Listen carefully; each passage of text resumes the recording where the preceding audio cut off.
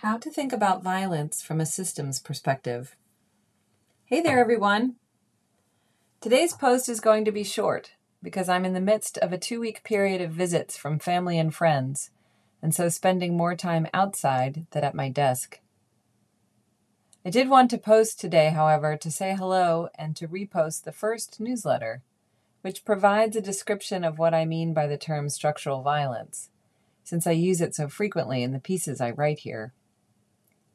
It is often said that the dominant culture of the United States is individualist. This is a tricky term because the concept of individualism has its own history and context and is leveraged in many ways in our popular and political cultures. I think that when the dominant white culture of the United States is said to be individualist, it has a flavor of Cold War ideology to it. The U.S., globally, stands for the rights of individual actors, preserved from the kinds of statist interventions associated with communism, collectivism. We are free because we prioritize the individual. Cultures that focus on the collective, the communal, abridge the freedom of individuals to create their own lives, hold their own moral codes, garner the rewards of their own hard work and merited success. I name this narrative white because there are so many peoples in the United States who come from families and cultures that do prioritize the community and that have multiple models of how individualism and communalism can dance with one another rather than cancel each other out.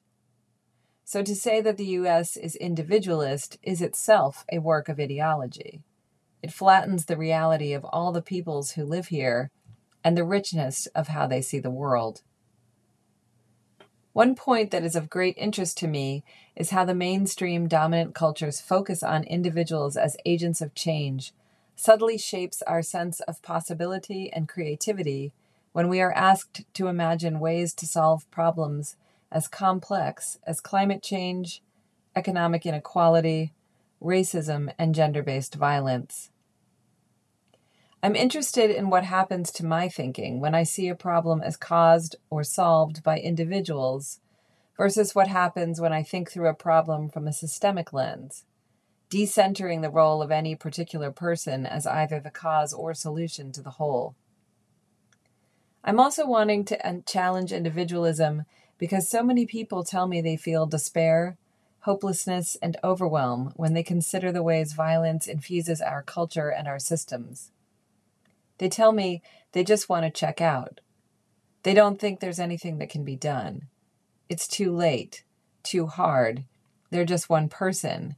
How can any one person make a difference when everything feels just so immense?